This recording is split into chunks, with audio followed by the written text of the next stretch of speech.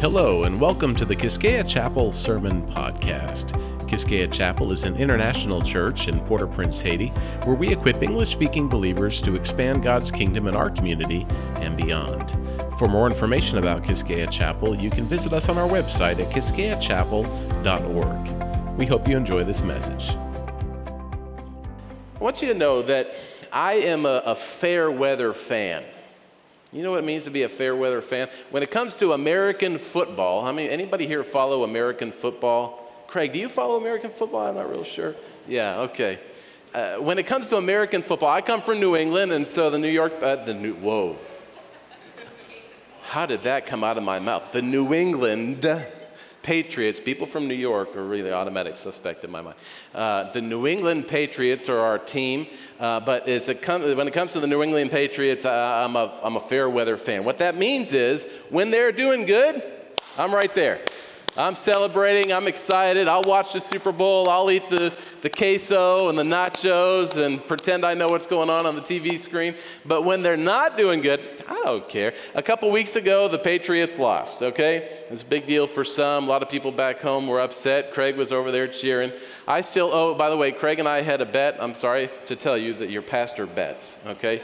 But the Patriots and the Chiefs played a few weeks ago, and we said whoever wins will buy the other a burger. And so I'm saying publicly, I still owe you that burger from Kai Chefs.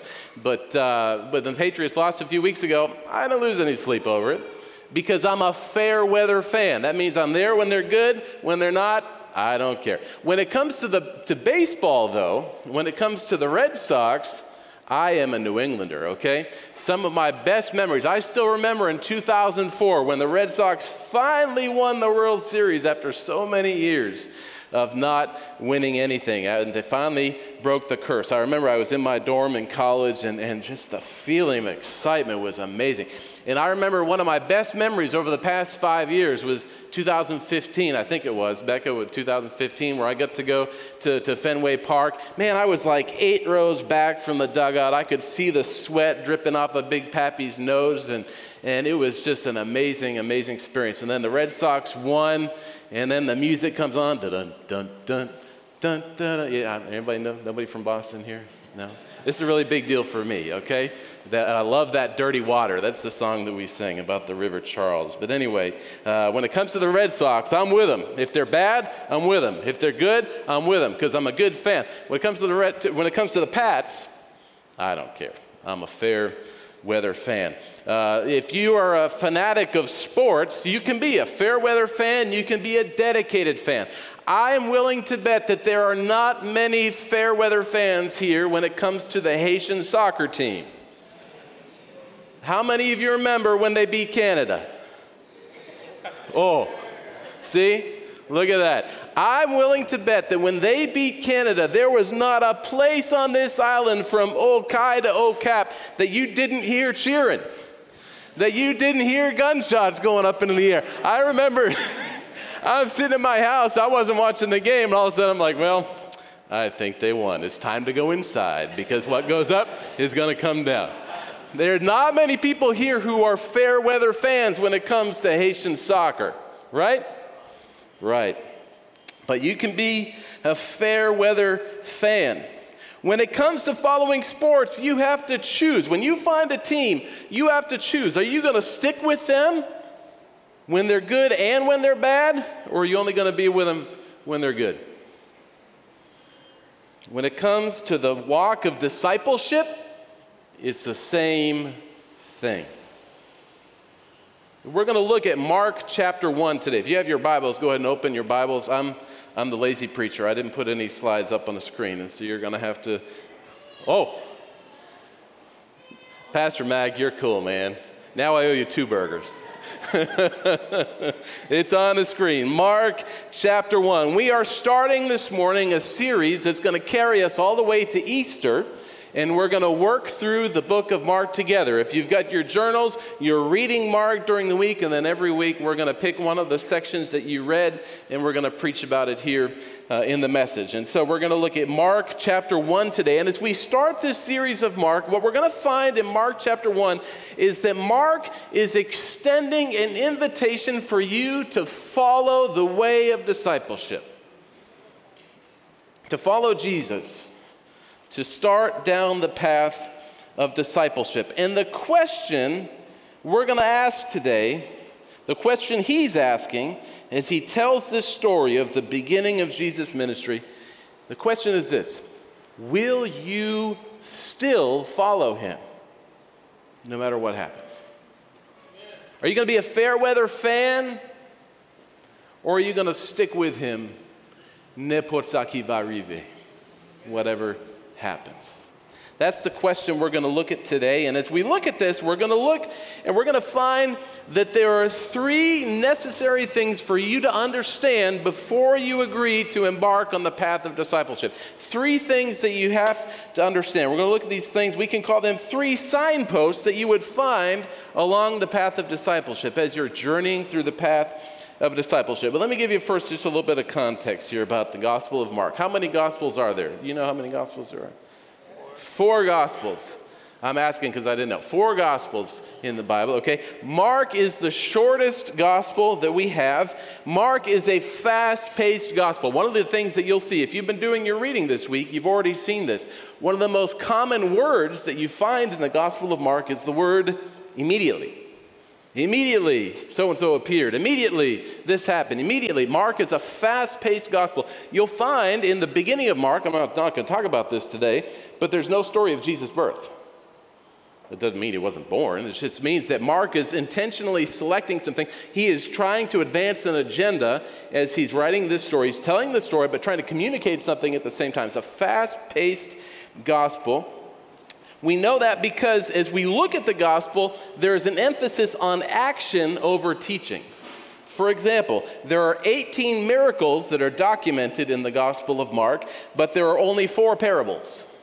And there's only one discourse or kind of long teaching section, okay? 18 miracles, only 4 parables, only one lengthy discourse. It's an action-packed book. We think that Mark wrote this book while he was in Rome, and he wrote this addressing it to Roman Christians, and we think that he wrote it somewhere between AD 65 and AD 68. One of the reasons we know that is because the temple in Jerusalem was destroyed in AD 70, and there's no mention of that here, and so we think that he had to have written it before that happened. So we think somewhere between AD 65 in AD 68. And what he's doing here is he is reporting what he heard from Peter. I mean, you know Simon Peter. Simon Peter is one of the 12. And Simon Peter was telling Mark what he saw as he followed Jesus. And Mark is there writing it all down, producing the gospel. So that's kind of what's happening here. And what we find is this Gospel of Mark is itself an invitation to follow the path of Jesus. Here in chapter 1, we see kind of the invitation, and then for the rest of the book, we're going to see what that looks like. What does it mean to follow Jesus? What does this look like? And so that's how this book is going to go. And so what we're going to find as we look here in chapter 1 is that there are 3 things that are necessary for us to understand. There are 3 signposts that we will find along the beginning of the path to following Jesus, the walk of discipleship. And the first thing that we'll see, the first thing that is required, is a total reset of your perspective. A total reset of your perspective. If the path of discipleship were a trail and you were getting ready to walk down it, one of the first signs you would see, signposts at the beginning of that trail, is the one word, repent.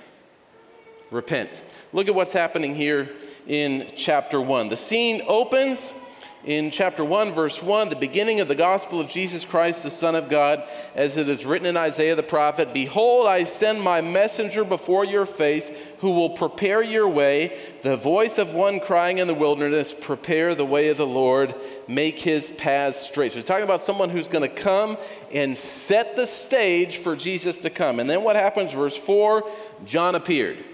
Now who's John? We're not talking about the Apostle John. This is John the Baptist, actually Jesus' cousin, John the Baptist. John shows up on the scene, and John shows up on the scene with a mission that was prophesied long time before him. We find he quotes here, says, as it is written in Isaiah the prophet. He's actually quoting a little bit of Isaiah and a little bit of Malachi here. And his mission was to prepare the way of the Lord, to make his paths straight. Now, how did he do that? Well, we see what he's doing. John appeared, verse 4, baptizing in the wilderness and proclaiming a baptism of repentance for the forgiveness of sins. A baptism of repentance for the forgiveness of sins. So what's going on here? He's out here in the wilderness. He's out next to the Jordan River, and he's dunking people, okay? He's baptizing people. Now, you might think, how did baptism show up so early? Isn't baptism something that Jesus did? Isn't something the apostles did? You know, why Jesus isn't even here yet, so why are we baptizing? But it's important to understand that baptism is a phenomenon, is something that existed before Christ, okay? In fact, there was a time where Gentiles, people who were not Jewish, if they wanted to convert to Judaism, they would be baptized. That would be the initiatory rite for a Gentile to convert into Judaism. Now, one thing that's interesting is that historians tell us that they baptized themselves. Now, I don't know how they did that. I don't know if they just said, okay, I want to be a Jewish person now, and then they cannonballed into the pool or something, but they baptized themselves. But here, John is baptizing them. And one of the things that's interesting here, instead of Gentiles being baptized so that they can become Jewish, who's out here doing this? He says, all the country of Judea and all of Jerusalem were going out to him, being baptized by him in the river Jordan. Instead of Gentiles being baptized so they can become Jewish, this is Jews, people who are already Jewish, being baptized. What are they doing out there? And then it says this baptism was for the forgiveness of sins. The Jews already had a way to have their sins forgiven, right? You remember the sacrificial system that is laid out in the Old Testament? That was set out as a way for them to have their sins forgiven. You know, you bring these animals, you do all these things and check all these boxes. Now, technically they weren't getting their sins forgiven. It was more like making a payment on the credit card so the creditor doesn't come and get you. But they had a way to deal with their sin. But here they are, they're out in the wilderness, and they're being baptized for the forgiveness of sins. And what does he say? Call this baptism? He calls it a baptism of repentance. Now, this is a key word. You need to understand this word, repentance. How many of you have heard this word before? Most people have heard this word before. Sometimes we see pictures of people holding a sign that says repent, and usually they're angry and mad at somebody or whatever. But repentance is a critical word in this book and in the New Testament. It comes from the Greek word which means metanoia. And what it literally means is this. It means a change of mind that results in a change of direction. A change of mind that results in a change of direction. And what they're saying here is they're coming here. He says they're being baptized in the Jordan. What are they doing? They're confessing their sins. In other words, confession means I agree. I'm saying, yes, it's true. I'm guilty. They're confessing their sins. So there's a change of mind that is taking place there. They're realizing, hey, you know what? I don't just need to go and bring sacrifice. The problem is inside me. I'm a sinner. And I need to confess that. And so that's what they do. And then they go through this repentance, a change of mind that results in a change of direction. How many of you remember the Mac versus PC ad campaign? It's going back. I'm maybe dating myself, which is really bad, but it's probably 10, 12 years ago. There was this ad campaign. Some of you know we have Macintosh computers, we have PC computers. Macintosh computers are better, PC computers are not as good. Everybody knows that, right? Okay. But anyway, what would happen is they'd come on the screen, there'd be this kind of hip guy that would come on the screen, and, he'd be wearing a hoodie, sweatshirt, and his hair was looking really cool, and he'd have blue jeans on like me, trying to be cool and stuff, And then this other guy would come on the screen, and he'd be in a suit, okay, and he'd have glasses, these kind of nerdy glasses, and he kind of looked like Dwight Schrute. I think this is before Dwight Schrute came on the scene. And so the cool guy would come on, and he said, hi, I'm a Mac. The other guy would come on and say, hi, I'm a PC. And then they would go and start to talk. My favorite, I need to tell you, I spent too much time on YouTube last night watching these things, okay? But my favorite one was the guy comes on and says, hi, I'm a Mac, I'm a PC, and then they start talking together and say, one of the things that's cool is both of our computer systems can operate Microsoft Office. As they're saying that, the PC guy says, Microsoft Office, and he freezes, and then the Mac guy says, hey, PC, are you there? Oh, sorry, I froze. Hi, I'm a PC. He said, wait, we already said that. Yeah, sorry, I had to restart. You know what that's like, right? The Mac guy says, no, I don't know what that's like. Funny, okay. Some will get that joke, some think I'm crazy. That's fine. But I saw those ads, and at the time, I was a PC user, okay? I saw those ads, and I started to think, well, maybe there is something to this Mac thing. Maybe, and I want to be cool like this guy. Maybe I should get a Mac. So, I don't know, about 15 years ago, I bought my first Mac, and I got to tell you, I've never gone back, okay? I started using the Mac, and as soon as I started using Mac, I realized that it's definitely a superior computer system to PC, and I've never gone back. And so what happened is, I saw those ads, I had a change in mind, and it resulted in a change of direction. Now, I've been going down this new path towards Mac for 15 years now, okay? Let me tell you what's happened. And this just happened last week. Where's Mark? Somebody calls me and says, hey, I got something going on with my computer. Can you help me out? And if it's a PC, I'll look at it and I'm like, I don't even really know how to use this thing anymore. Where's the start button? What do, you know? I'm so far down this road now that I've forgotten the old way. That's what repentance is like. It's a change of mind that results in a change of direction, and you keep going down that path while you're keeping your eyes on the one that you're following. The next thing you know, you realize, whoa, that old life, that's pretty far back now. That's pretty cool. That's what repentance looks like. Why are these guys out here being baptized? What's happening here is Mark is showing us that God is up to something new in the way that he relates with human beings. God is up to something new in the way that he relates to human beings. Where are they? It says these are Israelites, these are Jews, and they're back in the desert. Remember, they spent some time in the desert before, right? Remember that? They spent 40 years in the desert, right? And how'd that work out for them? Not too well. They were provided for supernaturally, but it didn't work out too well. What happened was they were in the desert as a consequence of their sin, and the point of them being there was for them to be able to come to their senses and realize, hey, that wasn't so good, and for them to have some repentance, but it didn't happen. And so what happened was they had to stay there in the wilderness for 40 years while that first generation that left Egypt died off. And when that generation died off and the new generation was there, then Joshua took them out of the desert and into the promised land, right? We're kind of remember generally how the story works. Well, here they are. They're back in the desert. They're back by the Jordan. And what Mark and what John the Baptist is trying to help them understand is that now there is a new Joshua that is coming that's going to lead them out of the desert into a new promised land. How do I know that? The name for Jesus in Greek is Jesus. The Hebrew version for that is Yeshua, which is where we get the name Joshua. So literally what Mark is trying to help us see is that there is a new Yeshua, there's a new Joshua that is coming. He's going to lead them out of the desert through the Jordan again, by the way, through the baptism that's happening in the Jordan, and take them finally to the new promised land. There's a new thing that is happening.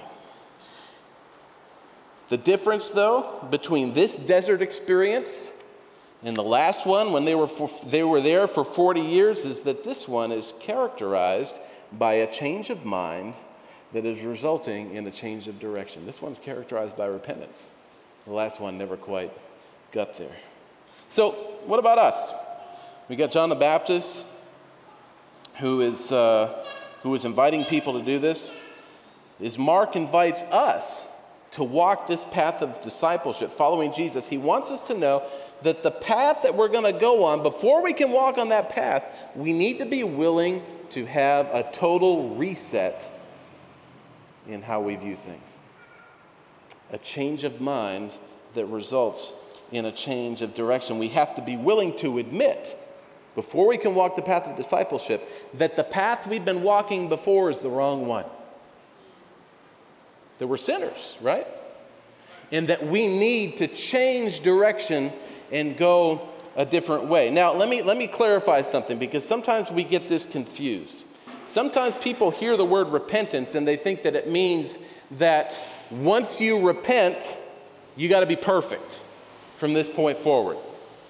Some churches teach that either explicitly or implicitly. And what happens when churches put a focus on that, what happens is that the Christians begin to focus solely on outward actions, on behavior, instead of looking at what's going on in the heart.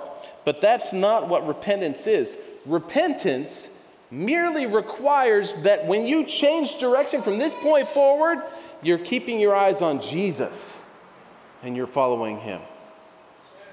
There's not a focus on, I need to make sure I have the right look at me. I'm wearing these ugly shoes today. It doesn't mean that you have to work on the externals. It means you've got to keep your eyes on Jesus. If you keep your eyes on him, things are going to start to change. It's going to happen. I don't know if you're familiar with, I don't know if we can even call this a sport, orienteering. Anybody know what I mean when I say orienteering? A couple, okay. So I was a Boy Scout, and you can picture me about 50 pounds lighter with my uniform. I was a Boy Scout.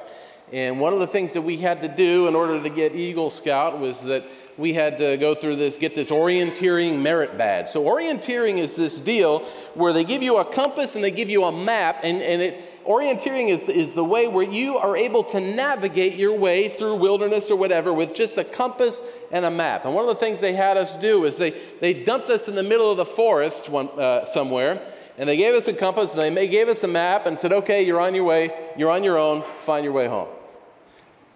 And it can be interesting. When you're in the wilderness, if you start walking a straight line, you think you know the direction you need to go. If you don't pay very close attention, it can be very easy for you to just walk in a big circle. It kind of naturally happens. If we're not paying attention, we will start to veer one direction or the other. And if you do that long enough, you're just going to spend an hour walking in big circles. And that's happened to a lot of people. They walk for a while, and all of a sudden they realize an hour later they're right back to where they started again. One of the tricks that they taught us in orienteering is that if you want to make sure you go the direction you need to go, you get your map, you put your compass on it, you get things oriented the way you want to go, the direction you need to go, and then you look ahead and you find a tree or a rock or something off in the distance that is exactly in line with the direction you need to go. And then you keep your eyes on that tree. You walk to the tree. Then when you get to the tree, you get your map, you get your compass, you reorient yourself. You find another object off in the distance that's in that same line. If you keep doing that, you will get to your destination. In orienteering, if you can focus on what's directly in front of you and walk that straight line, you will get to where you need to go. In the Christian life, if you can keep your eyes on Jesus, you will get to where you need to go. Now, there may be times where you start to veer off course. It's natural. We live in a world where sin is present. It's going to be pulling at us in this direction or the other. There are going to be times where you have to stop the direction you're going and you have to get your map out, get your compass out, recalibrate. But if you keep your eyes on Jesus, you will get to where you need to go. First signpost that you find on the path of discipleship is a signpost that reads, repent. A change of mind that results in a change of direction. The second thing that you need to understand if you're going to go down the path of discipleship, I only got two more of these. The second one is this, that you're going to have to be willing to embrace a mission. You're going to have to be willing to embrace a mission. We see this with John the Baptist here in the early verses of this chapter. John the Baptist is given a mission. What is his mission? Prepare the way of the Lord, verse 3, make his paths straight. And then down in verse 7, we see that he started to flesh it out. And he was preaching, saying, after me comes one who is mightier than I, the strap of whose sandals I am not worthy to stoop down and untie. I have baptized with water, but he will baptize you with the Holy Spirit. John the Baptist's mission was simply this, to point to Jesus. His mission as a disciple was simply this, to point to Jesus. And we find out later on, in fact, in John chapter 1, in another gospel, if you go to the Gospel of John chapter 1, people actually ask him, "Are you Elijah?" He says, "No." I might talk about that more in a minute, though, because he actually was. "Are you the prophet?" "No." "Are you the Messiah?" "No, I'm not him. He's the other guy that's following me." He was pointing to Jesus. And then we see, so that was John the Baptist's mission. Then we see Jesus. In verse 9, in those days, Jesus came from Nazareth of Galilee, and he was baptized by John in the Jordan. And when he came up out of the water, immediately he saw the heavens being ripped open, and the Spirit descending on him like a dove. And a voice came from heaven, "You are my beloved Son. With you I am well pleased." And then in verse 14, he begins his ministry. And it says, "Now after John was arrested, Jesus came into Galilee." What's he doing? "Proclaiming the gospel of God and saying, the time is fulfilled, the kingdom of God is at hand. Repent and believe in the gospel." John the Baptist is pointing towards Jesus. Jesus is pointing towards Jesus. What is the gospel? He's preaching the gospel. What is the gospel? That Jesus died for our sin, right? Jesus, his mission was to point to the gospel. And then we see the same call goes to the disciples. Jesus, in verse 16, is passing along the Sea of Galilee. He saw Simon and Andrew, the brother of Simon, casting a net into the sea, for they were fishermen. And Jesus said to them, "Follow me, and I will make you fishers of men." And immediately they left their nets and they followed him. And then later on, he finds James and John and calls them, and they follow and do the same thing. What is the mission that he's calling them to do? To follow me, and I will make you what? Fishers of men.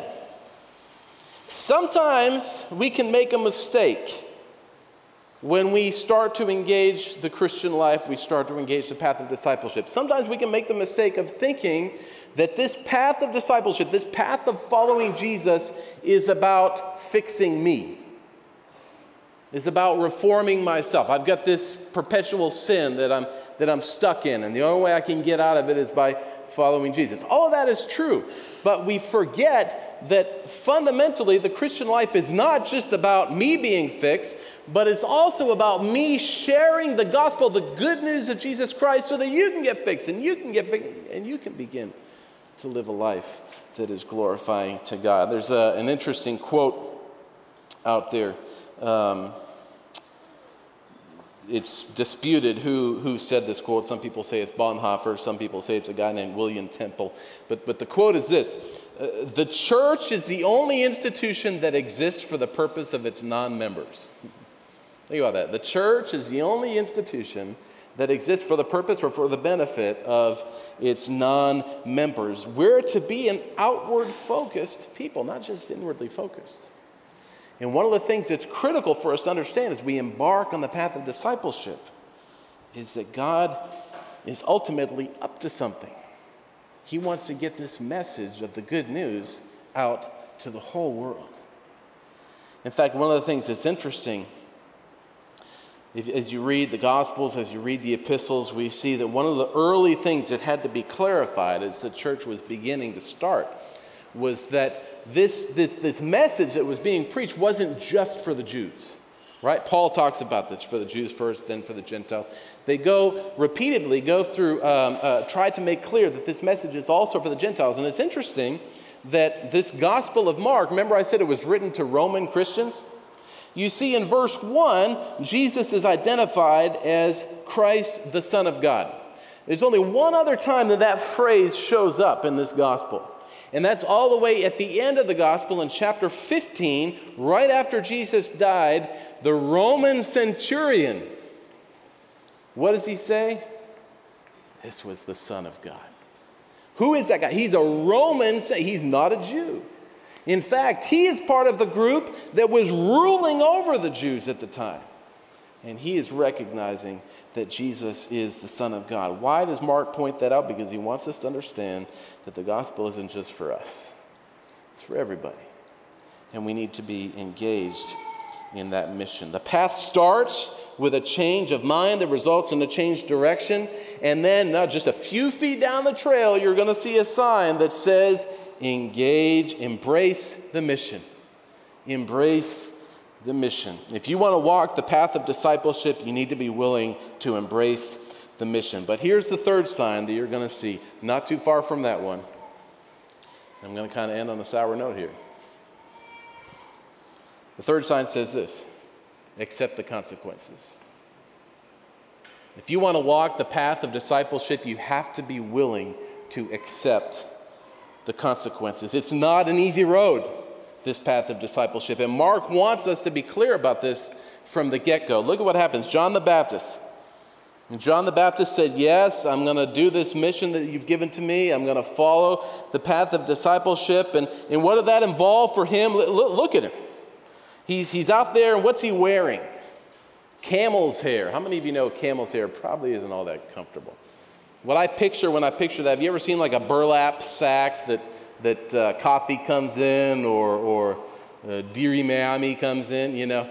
It's like he's wearing something kind of rough like that. And what's he doing? What's he eating? He's eating bugs. He's eating grasshoppers.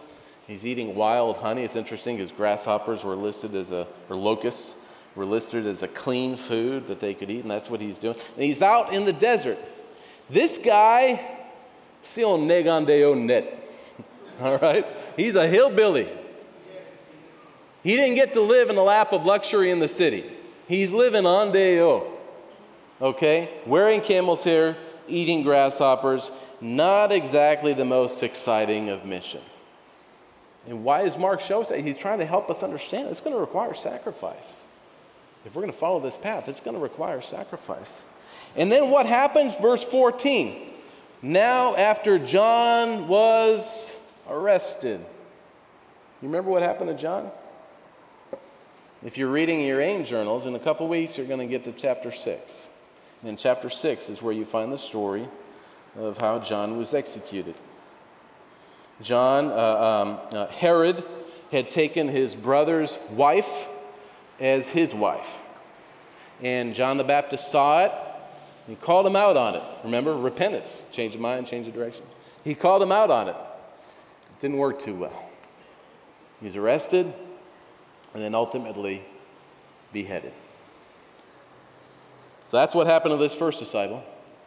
Let's check the second one. Jesus. What happened to Jesus? We've got this beautiful scene in verse 9, 10, and 11 where Jesus is baptized, and we have this beautiful Trinitarian affirmation of who he is. By the way, this is verses 9 through 11 is one of the places where you see all three members of the Trinity present and working. Okay, this beautiful scene where he's baptized and he comes up out of the water, and then the word there is that the heavens are torn open. The only other time this word is used in the gospel is where the curtain is torn after Jesus has died. Okay, and that's symbolizing, by the way, that now, because of this guy that has come, now we have access to God. But the heavens are torn open, and then the voice of God comes down, and he says, "You are my beloved Son. With you I am well pleased." And when I read that now as a dad to two sons, I smile because I think of what that must have been like. So Jesus is baptized, and then what happens? Verse 12, there's that word, the Spirit immediately, what did he do?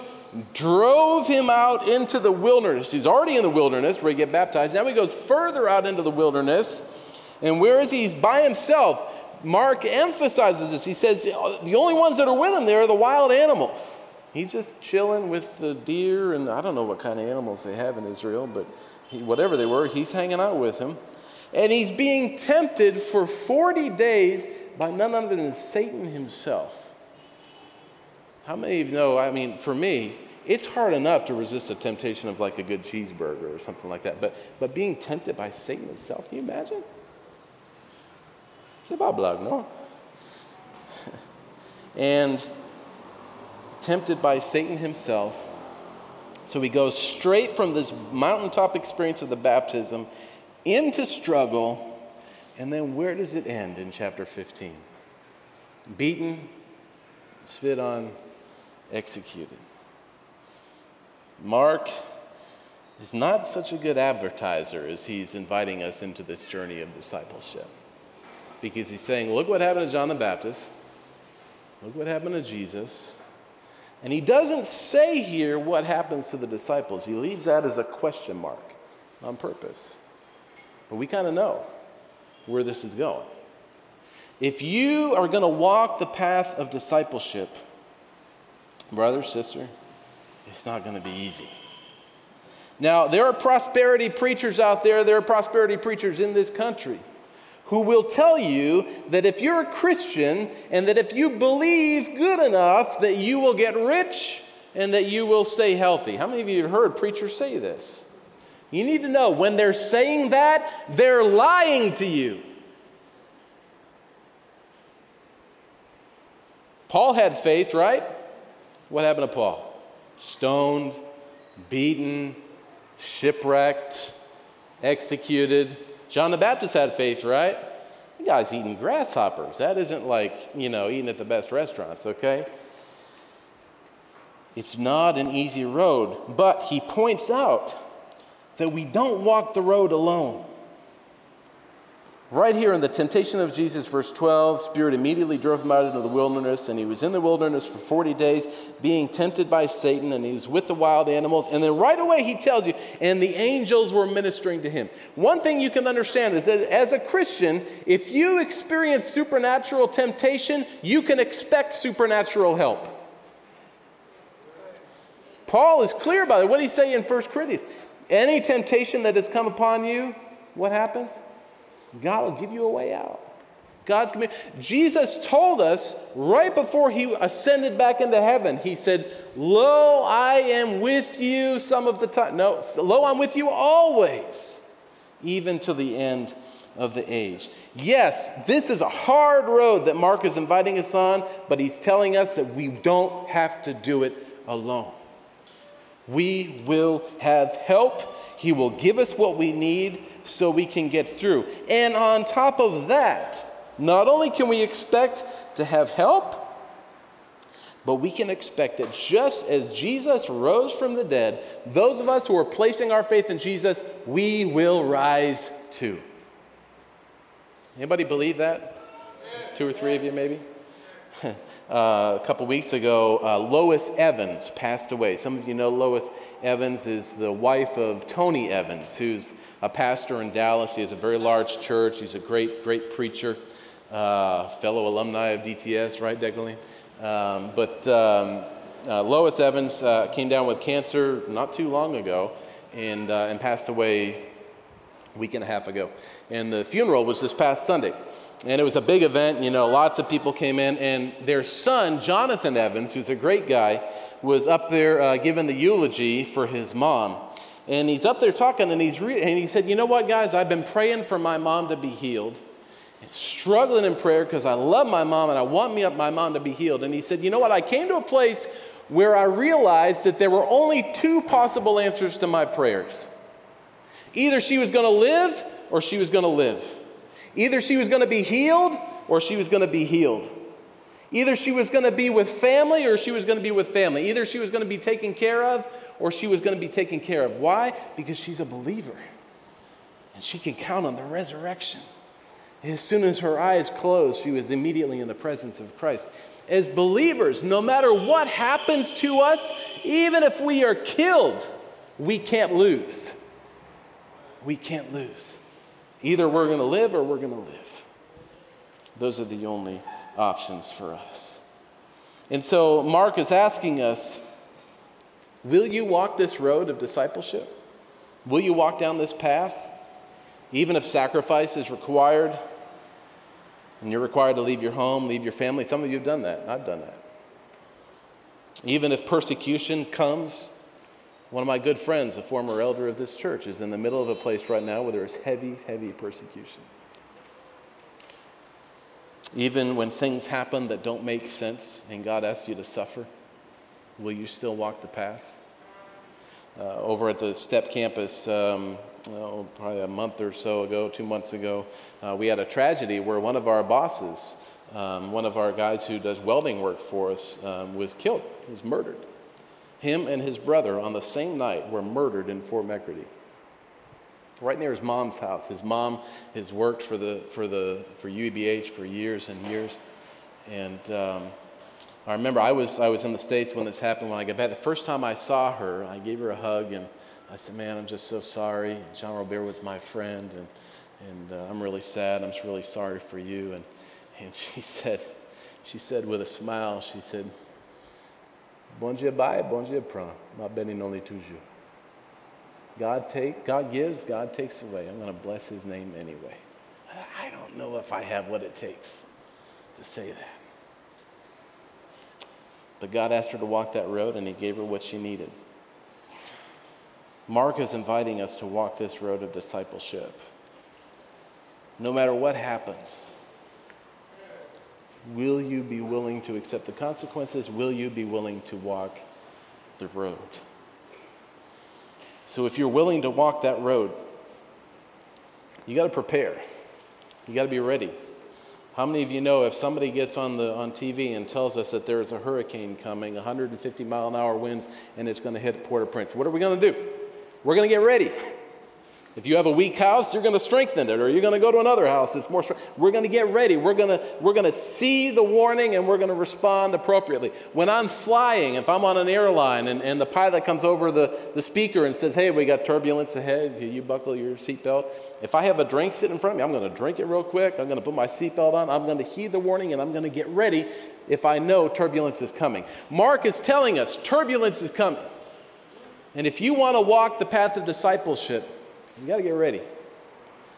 And I think one of the reasons we're pushing these journals so hard is because we want you to know that if you're going to be able to handle what comes in the path of discipleship, you've got to know how to abide. Jesus said in John 15, "Apart from me, you can do what? Nothing. Nothing." And so the question for you this morning is, 1, are you willing to walk the path of discipleship? Maybe you've gone off course. Are you willing to come back? And 2, are you willing to learn to abide so that you can handle whatever comes? There's a quote that I like. I'm going to read this quote and then I'm going to finish. It's from the movie The Lion, the Witch, not the movie, the book, The Lion, the Witch, and the Wardrobe by C.S. Lewis. It's also a movie. It's a book. Some of you know this story, but it all centers around this lion whose name is Aslan, and he is the Jesus figure of the movie. He's the savior of the movie. He saves the day, but he's a big lion. And there's this quote here where it says, where Susan's saying, "Aslan is a lion, the great lion." "Oh," said Susan, "I thought he was a man. Is he quite safe? I shall feel rather nervous about meeting a lion." "Safe?" said Mr. Beaver. "Who said anything about safe? Of course he isn't safe, but he's good. He's the king, I tell you." Wherever you are, as we start this study of Mark together, we're starting with an invitation. Will you follow him? Will you go down this path of discipleship, no matter what happens? I want to encourage you this morning. If you do, he isn't safe, but he's good. We hope this message was helpful for you. If you're in Haiti, join us on Sunday mornings where English speakers from all backgrounds, missionaries, diplomats, Haitians, expats, come together to worship, to connect, and to have fellowship with one another. You can find more information about our location, our service times, and our Sunday school program for all ages at our website at kiskeachapel.org. Or shoot us an email at chapelq@gmail.com. That's chapelq@gmail.com. Thanks for listening.